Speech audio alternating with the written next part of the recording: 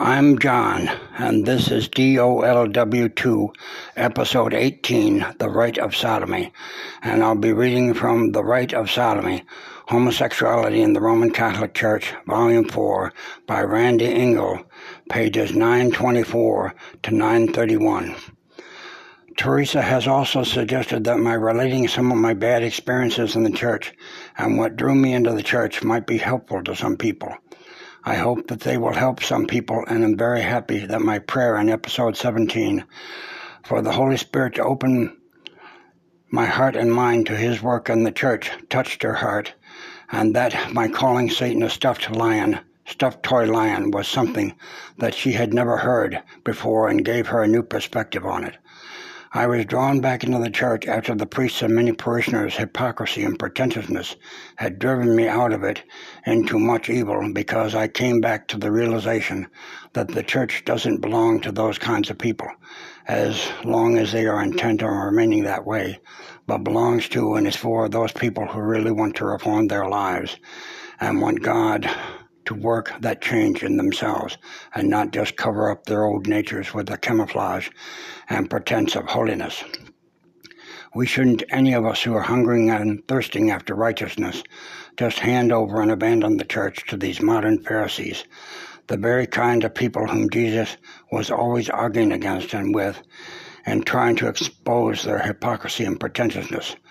That is a betrayal of Christ as much as, or more than, Judas's betrayal of him for 30 pieces of silver, since this betrayal of Jesus from his time down to ours occurs over and over again and keeps selling him out repeatedly, not just once as did Judas. There have been many incidents of such Phariseeism that I have experienced myself in the church. One such incident was with the business manager, in quotes, of our former parish church. Incidentally, business manager doesn't fit in any so-called Catholic or spiritual church. Business managers only belong in businesses, since that is the only appropriate place for them.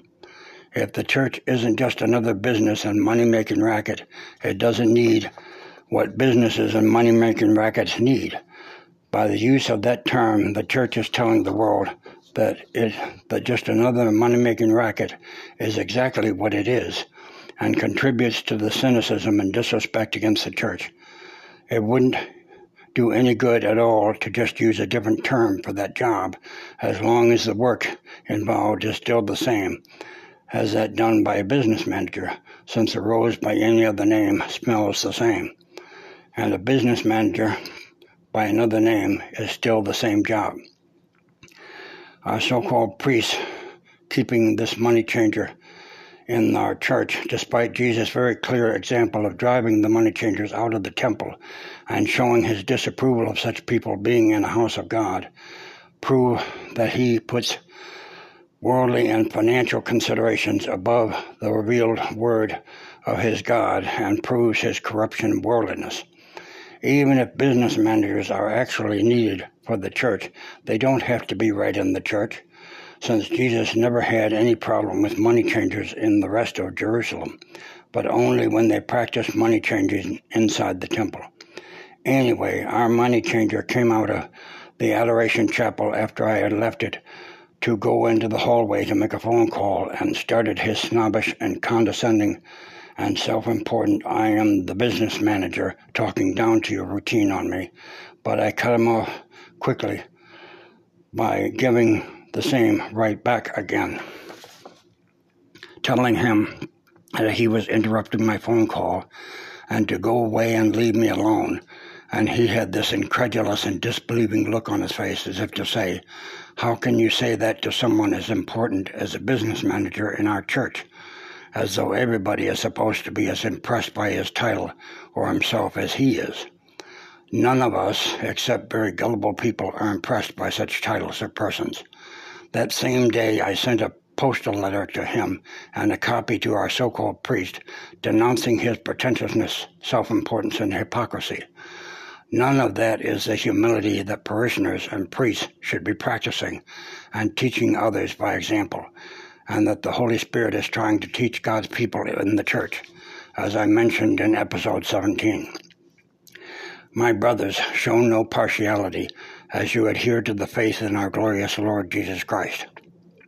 For if a man with gold rings on his fingers and in fine clothes comes into your assembly, and a poor person in shabby clothes also comes in, and you pay attention to the one wearing the fine clothes, and say, "Sit here, please," while you say to the poor one, "Stand there," or "Sit at my feet," have you not made distinctions among yourselves and become judges with evil designs? James 2:1-4. Be doers of the word and not hearers only, deluding yourselves. For if anyone is a hearer of the word and not a doer, he is like a man who looks at his own face in a mirror. He sees himself, then goes off and promptly forgets what he looked like.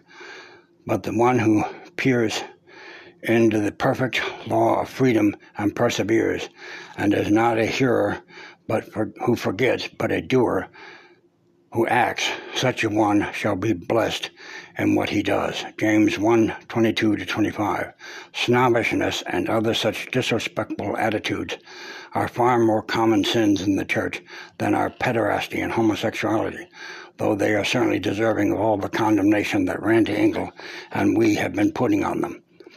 People shouldn't keep practicing the same sins as people out in the world practice, though they go to church for years and decade after decade after decade. That refers to pederasty and homosexuality and all of these other sins too. They might as well go golfing or go to a movie or go out to breakfast or be doing anything else that leaves them the same at the end of it as they were at the beginning, and was never expected to do anything else, as go to church every Sunday, which is supposed to change people at least a little bit every time, and be basically or exactly the same after the end of 40, 50, or 60 years of church going as you were the first time that you went. Some will say, well, God isn't finished with me yet, and so don't be judgmental. But God could hardly finish with anyone that the person has never allowed him to start on in the first place. And any change that is actually going on inside of anyone is going to be manifested in the external actions and demeanor of that person, and not be able to be kept totally inside and a deep, dark secret just between the person and God. By their fruits, which are external, you will know them, not by what they say is going on inside of them, but isn't externally evident at all. The Pharisees' true internal spirit and nature were revealed to Jesus by their external actions and demeanor, no matter what they said about themselves. And he called them whited sepulchres and a brood of vipers. This disconnect between the inside spirit and external actions and words and demeanor is what allows mafiosi to call themselves good Catholics while continuing in a life of crime, and all other Christians to go on sinning.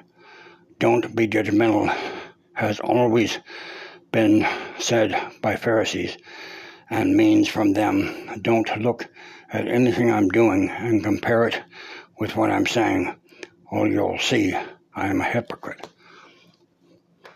And now, my reading from The Rite of Sodomy, Homosexuality in the Roman Catholic Church, Volume 4, pages 924 to 931.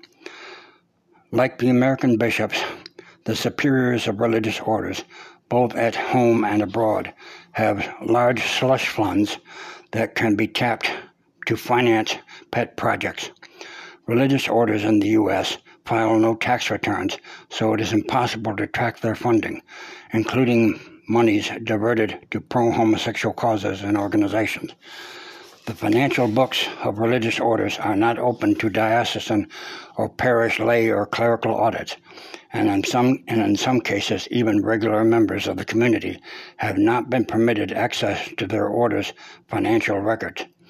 Some religious orders have used their tax exemption status to launder funds to homosexual groups, especially large contributions that come from wealthy individual donors.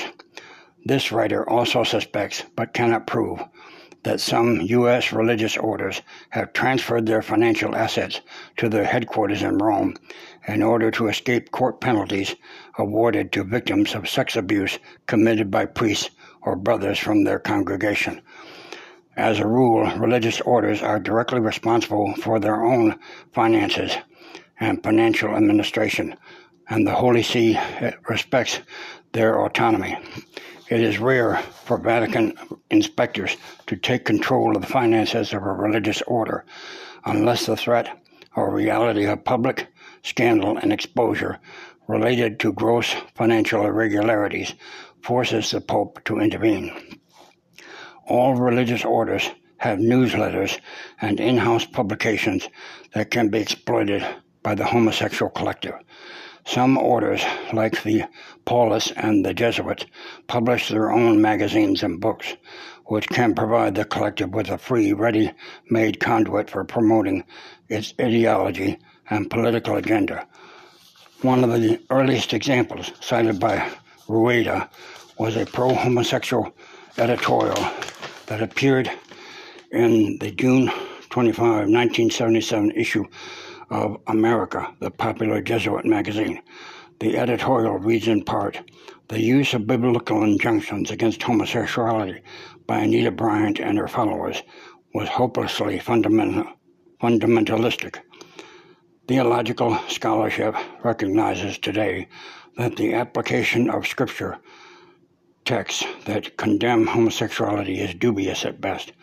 The phenomenon of homosexuality, as it is understood today, covers too wide a range of inclinations and behavior patterns to be subject to sweeping condemnations.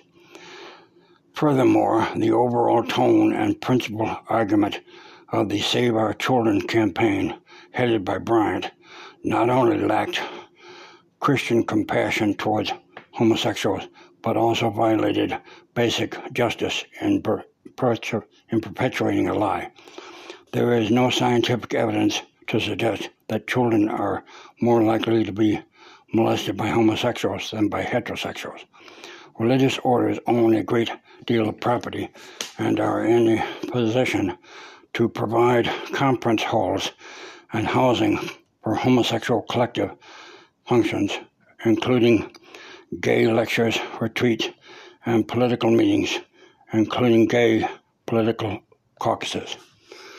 Order priests hold important chairs at Catholic universities and can play an invaluable role in indoctrinating students in favor of the philosophical underpinnings of the homosexual collective, especially in the field of biblical scholarship, religious orders, and criminal molestation. A sizable number of order priests have been involved in sexual abuse and sexual misconduct allegations in U.S. dioceses across the country, but with rare exceptions, they have managed to escape the media's attention because the religious life of an order priest, as a rule, is more private than that of a diocesan priest who serves in a parish or works for the chancery. Cash settlements to victims of sexual abuse or misconduct by religious orders can be handled in a more secretive manner, as can the demands of blackmailers.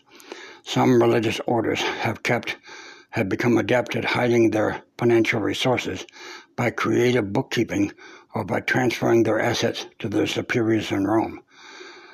Many Catholic male religious orders own and operate on all-boys private secondary and preparatory boarding schools and private day schools, as well as church camps, all of which have become a popular hunting ground for clerical pederasts.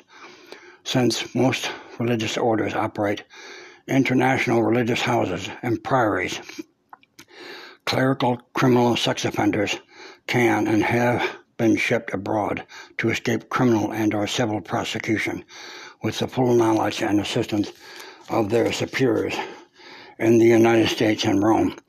Some religious orders, by virtue of their loose-knit rules and infrastructure, are more vulnerable to takeover by homosexual cliques than others. The post-Vatican II fad of permitting religious to live outside the community in private quarters has provided a more fluid environment for those members who are living an active homosexual life. There is no one to monitor their comings and goings or their long line of particular relationships. Some orders, like the Missionaries of the Precious Blood, have refused to implement AIDS testing for candidates to the religious. In after-the-fact cases, morally wayward order priests and brothers who have contracted AIDS through homosexual activity have been hidden away in hospitals and medical facilities operated by the religious order. The U.S. Conference of Catholic Bishops has opposed mandatory AIDS testing for seminarians to the diocesan priesthood and the religious life. Ironically, one of the great blessings of religious life, that of the intimate bonding of brother with brother in Christ, has been turned into a cover for vice and criminal activities. There is no argument that religious life, by its very nature, promotes greater personal ties and loyalties amongst its members than the diocesan priesthood. When a member of a religious order has fallen, no matter how grave the crime, the instinct of the members of the order is first and foremost to protect the offender, their brother, from the consequences of his actions up to and including participation in a cover-up. The unwillingness of most religious to offer fraternal correction to fellow brothers whom they know to be living debauched lives, homosexual or otherwise, or to bring their concerns and complaints to the attention of their superiors, gives an advantage to those who wish to subvert the order for their own ends. Even in cases where a religious has sexually molested a minor or a physically or mentally handicapped person, superiors of orders, not unlike bishops, are inclined to take matters into their own hands rather than report the crime to local police enforcement officials. Often it is the lone whistleblower, not the offending cleric, who becomes the object of scorn and isolation in a religious community infected with pederasts and homosexuals. For many religious orders, the term infiltration in regard to the homosexual collective does not apply, since these orders have an open-door policy welcoming gay candidates. Although an order may require a homosexual candidate to be chaste for a short period of time before ordination, a provision which generally cannot be enforced, there is no question that the order is willing to accept homosexual candidates. In a March-May 1978 article in Studies in the Spirituality of Jesuits, William Barry, S.J., argued that self-accepting, non-destructive homosexuals who believe that they have a calling to the Society of Jesus should be admitted to the novitiate. I see no a priori reason to doubt the authenticity of the call, he wrote. Barry discussed the dangers of placing a man with same-sex attractions in an all-male environment that demands celibacy. He said that seminaries are no longer the cloistered hothouses of the past. However, he did voice concern that a homosexual novice's feelings might be hurt by offhand and cruel remarks about homosexuals.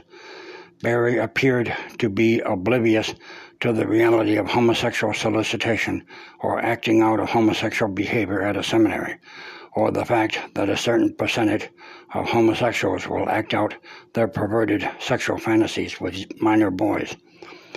Whether a person is homosexual or heterosexual in orientation is not a matter for public knowledge, Barry said.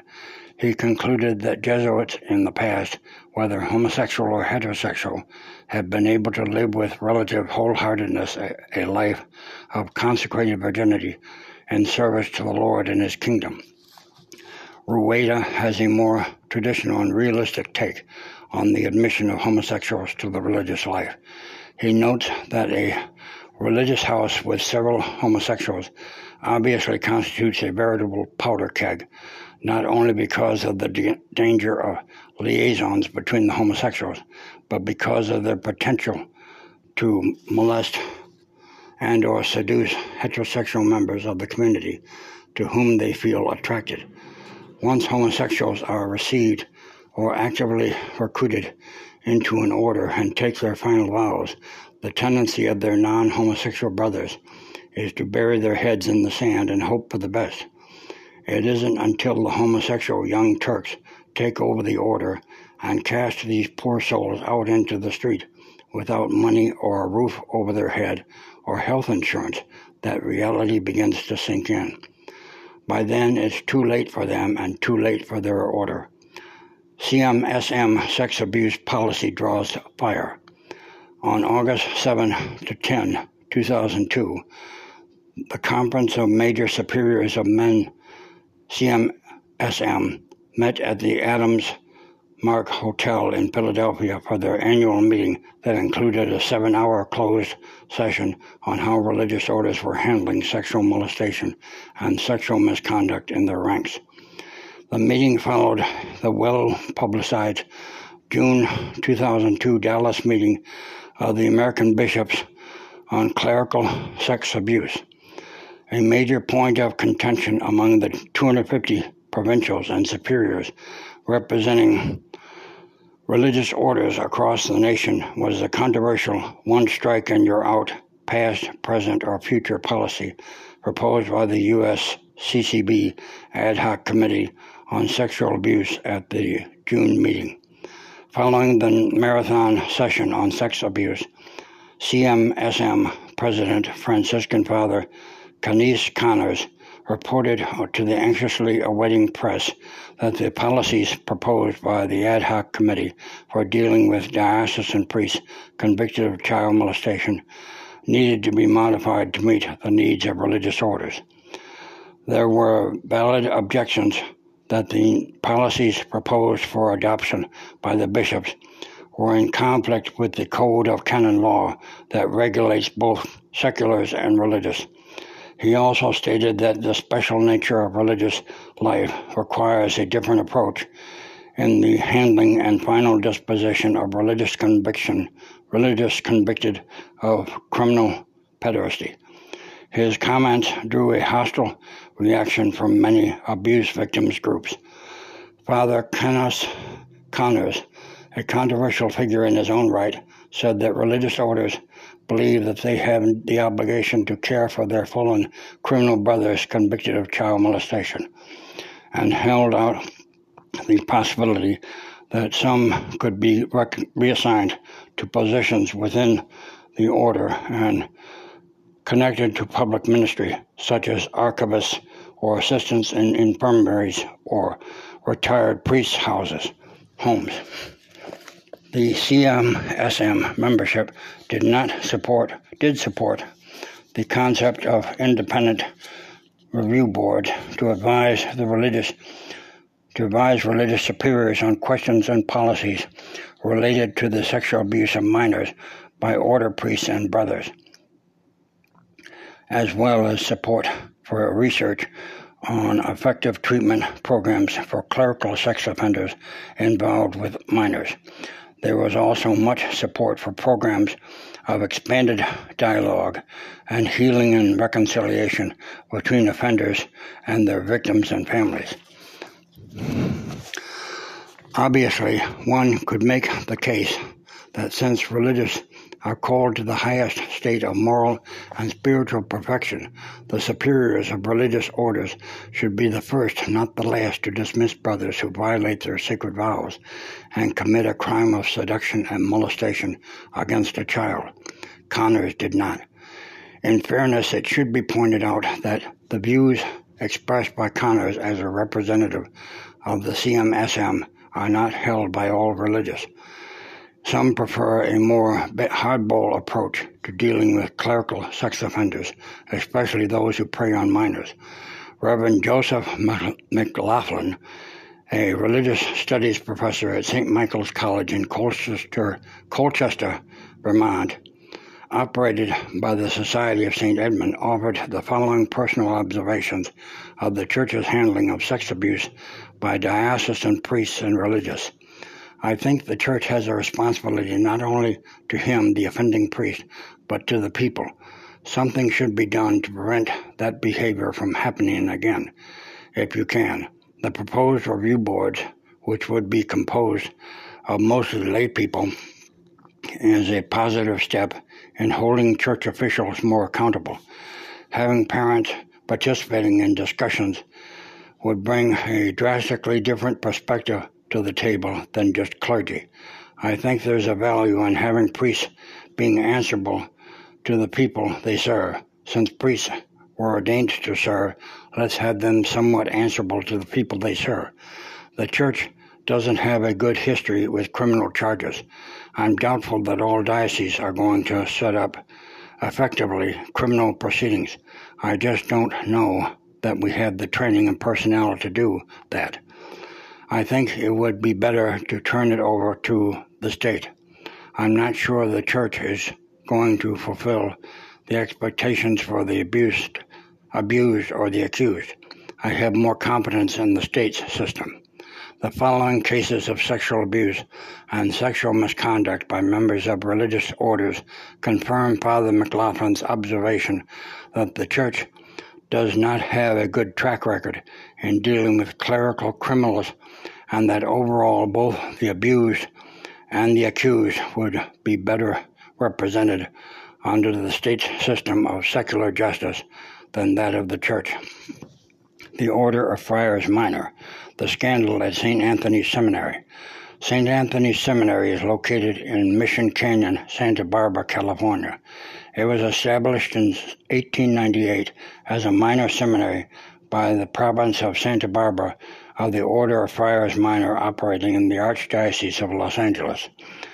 The still breathtaking architectural structure sits on 12 acres behind Mission Santa Barbara, which was founded by the Spanish Franciscans in 1786, and is rightly called the Queen of the Missions. St. Anthony's Seminary served as a boarding school for male high school students aspiring to be Franciscan priests or brothers. Between 5 to 10% of its graduates went on to become Franciscan priests or professed brothers. In 1987, the seminary closed its doors due to alleged financial problems. The real reason behind the closing, however, was an irreparable state of moral turpitude wrought by rampant pederasty. On November 22, 1993, the Independent Board of Inquiry regarding St. Anthony's Seminary submitted a confidential final report on sexual abuse at St. Anthony's to Father Joseph P. Chinichi, OFM, the provincial minister of the order. A modified copy of the report was released to the public on November 29, 1993. It is significant that the impetus for the creation of the Board of Inquiry charged with investigating alleged criminal activity at St. Anthony's involving the sexual abuse of seminary students came from the St. Anthony's Seminary Greater Community, a parish-type group of dedicated Franciscan laymen and not officials of the Franciscan order who had foreknowledge of the abuse. The first accusation against friars at the seminary was made by Paul Smith, a former student at St. Anthony's, who claimed he was repeatedly molested by Reverend Philip Way Wolf, a Franciscan friar and teacher at the seminary. The sexual abuse took place from 1981 to 1984 and included incidents of molestation in Smith's home when Father Wolf was an overnight guest. The Smith sexual abuse incident was followed by the arrest of Father Robert Van Handel, founder of the Santa Barbara Boys Choir, which has always enjoyed a close relationship with the Franciscan order. Father Van Handel, the subject of a 3-week investigation by the Santa Barbara police, was arrested on March 22, 1989, and held at the Santa Barbara jail on $250,000 bail on charges of lewd and lascivious acts involving children. Lay members of St. Anthony's Greater Community were so outraged by the two incidents that they pressured the Franciscan order and Santa Barbara's boys choir to send out a joint letter to former members of the choir and seminary to establish whether or not other boys had been actually abused by the friars. In the fall of 1992, the Franciscan lay group held an open community forum, at which time 2 additional families reported that their sons had also been sexually abused by Father Van Handel. At this point, the greater community moved for the establishment of an independent investigative board of inquiry to examine the nature and extent of sex abuse among the Franciscan friars at St. Anthony's Seminary, including those friars who had connections to the Santa Barbara Boys Choir. St. Anthony's Board of Inquiry. The original interim 6-member board chosen to investigate the St. Anthony's Seminary sex abuse scandal included an attorney as chairman, 3 psychotherapists with experience dealing with child molestation, a Franciscan friar who worked at St. Michael's Center, operated by the Servants of the Paraclete for problem clergy, and 1 down-to-earth victim advocate by the name of Ray Higgins, whose son had been molested by 2 Franciscan friars at St. Anthony's. The board convened on June 14, 1993, and was briefed by Father Chinichi. Its general mandate was to assess the nature and extent of sexual abuse at St. Anthony's Seminary from 1964, the year marking the tenure of a 3rd alleged offending friar, until 1987, when the seminary closed. The board agreed to keep the names of all the victims and perpetrators of the crimes confidential, and not to report the numbers of victims and abusers until the report was made public. The members of the board were on a fact-finding mission. Their primary task was to identify victims of sex abuse at the seminary and to identify their alleged perpetrators. Their approach to both groups was to be pastoral and therapeutic, not confrontational or punitive. The board was solely responsible to and reported directly to Father Chinichi, the Franciscan provincial. The board used a series of mailings, including an initial letter sent to 950 former students who had attended St. Anthony's between 1964 and 1987. Detailed follow-ups in the form of questionnaires, personal interviews, phone calls, and written correspondence were conducted with those who claimed that they were sexually abused by the friars during this time period. Officials representing the Franciscan province of Santa Barbara agreed to pay for therapy for victims and their immediate family. The board drew up a list of certified therapists available in the Santa Barbara area and prepared a bibliography of recommended books and materials on sexual abuse victims and sexual abusers. The board acknowledged that the liberalization of seminary standards following the Second Vatican Council had contributed to the rise of sexual abuse at St. Anthony's. The board noted that after Vatican II, seminary officials terminated the office of prefect of discipline in favor of class moderators. There was also an increase in the degree of familiarity between faculty and staff, and the seminarians that, before the council, would have been viewed with suspicion, even condemned.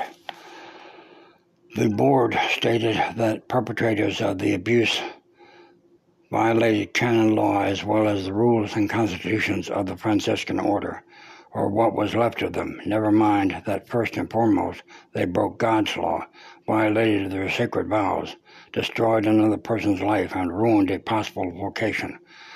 Despite the goodwill of the board members and the promise of complete independence in their investigation, it soon became clear that they were working under severe limitations, especially with regard to their non-legal advisory status. The board was not authorized to identify any offender not previously known to the public. This was the prerogative of Father Chinichi. It was his responsibility to identify suspected abusers among the friars, and he alone was empowered to take appropriate actions that were in line with canon law. Province policies, precepts of confidentiality and respect for personal privacy, and the therapeutic progress of any given offender.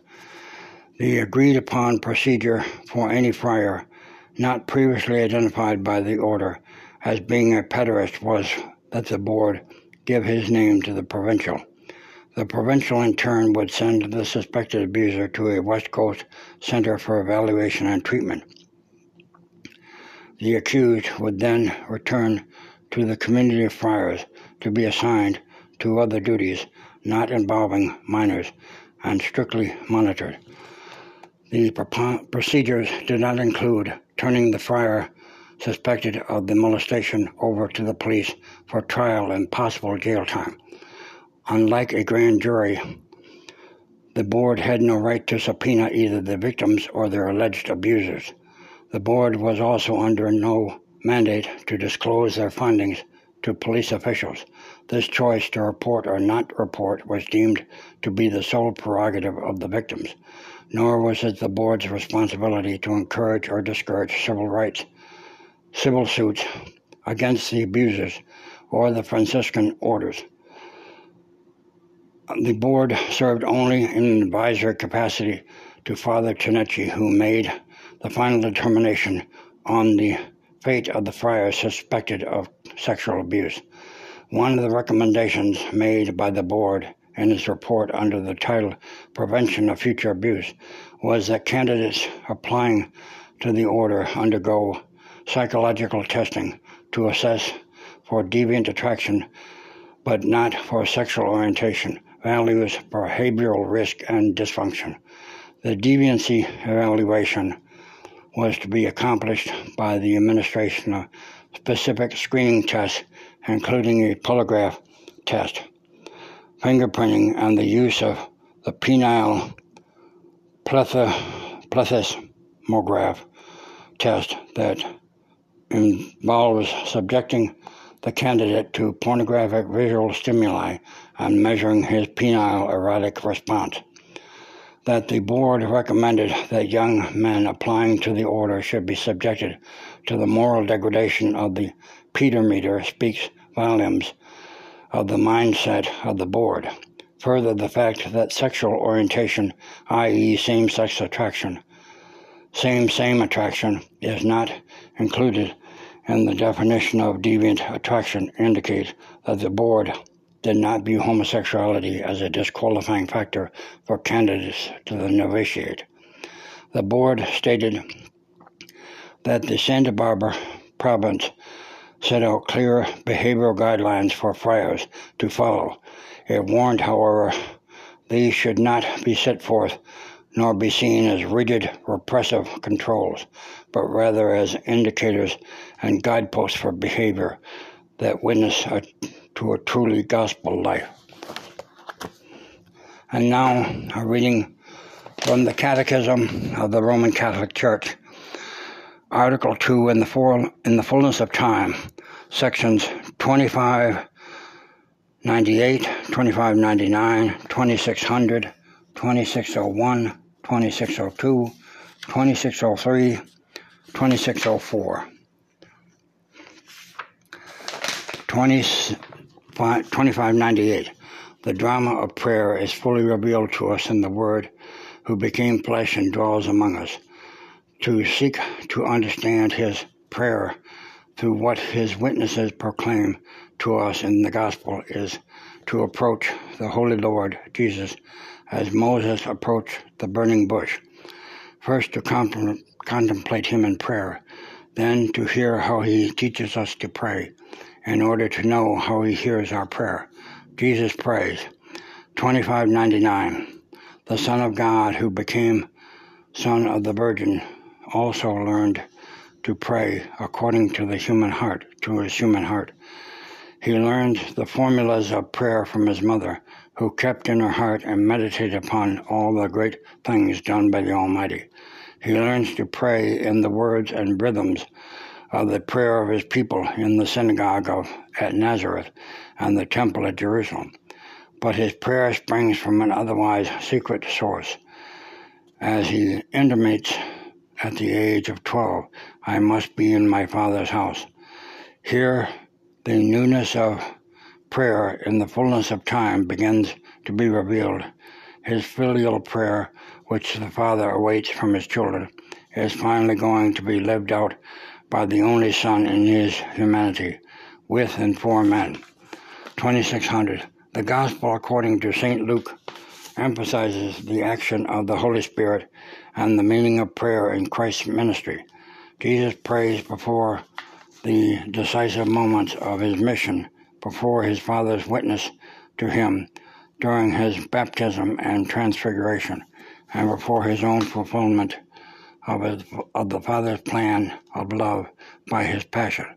He also prays before the decisive moments involving the mission of his apostles, at his election and call of the 12, before Peter's confession of him as the Christ of God, and again that the faith of the chief of the apostles may not fail when tempted. Jesus' prayer before the events of salvation that the Father has asked him to fulfill is a humble and trusting commitment of his human will to the loving will of the Father. 2601. He was praying in a certain place, and when he had ceased, one of his disciples said to him, Lord, teach us to pray. And seeing the master of prayer, the disciple of Christ, also wants to pray by contemplating and hearing the Son, the master of prayer, the children learn to pray to the Father. 2602. Jesus often draws apart to pray in solitude, on a mountain, preferably at night. He includes all men in his prayer, for he has taken on humanity in his incarnation, and he offers them to the Father when he offers himself. Jesus, the Word, who has become flesh, shares by his human prayer in all that his brethren experience. He sympathizes with their weaknesses in order to free them. It was for this that the Father sent him. His words and works are the visible manifestation of his prayer in secret. 2603. The evangelists have preserved two more explicit prayers offered by Christ during his public ministry. Each begins with thanksgiving. In the first, Jesus confesses the Father, acknowledges and blesses him, because he has hidden the mysteries of the kingdom from those who think themselves learned, and has revealed them to infants, the poor of the Beatitudes. His exclamation, Yes, Father, expresses the depth of his heart, his adherence to the Father's good pleasure, echoing his mother's fiat at the time of his conception and prefiguring what he will say to the Father in his agony. The whole prayer of Jesus is contained in his loving adherence of his human heart to the mystery of the will of the Father. 2604. The second prayer before the raising of Lazarus is recorded by St. John. Thanksgiving precedes the event. Father, I thank you for having heard me, which implies that the Father always hears his petitions. Jesus immediately adds, I know that you always hear me, which implies that Jesus, on his part, constantly made such petitions. Jesus' prayer, characterized by thanksgiving, reveals to us how to ask before the gift is given. Jesus commits himself to the one who in giving gives himself. The giver is more precious than the gift. He is the treasure. In him abides his Son's heart. The gift is given as well. The priestly prayer of Jesus holds a unique place in the economy of salvation. A meditation on it will conclude section 1. It reveals the ever-present prayer of our high priest, and at the same time contains what he teaches us about our prayer to our Father, which will be developed in section 2. And that's all my readings and commentaries for now, and so I'll end my podcast here. May God bless this podcast, and may the Holy Spirit use it to touch people's hearts. In the name of the Father, and the Son, and the Holy Spirit. Amen.